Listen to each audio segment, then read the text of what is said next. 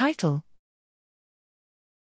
MDTOMO, Continuous Conformational Variability Analysis in Cryo-Electron Subtomogram Data Using Flexible Fitting Based on Molecular Dynamics Simulations. Abstract: Cryo-electron tomography, cryo-ET, allows observing macromolecular complexes in their native environment. The common routine of subtomogram averaging, STA, allows obtaining the three-dimensional, 3D, structure of abundant macromolecular complexes, and can be coupled with discrete classification to reveal conformational heterogeneity of the sample.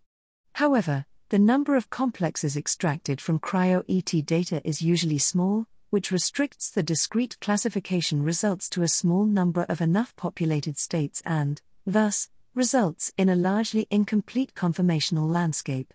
Alternative approaches are currently being investigated to explore the continuity of the conformational landscapes that in situ cryo-ET studies could provide.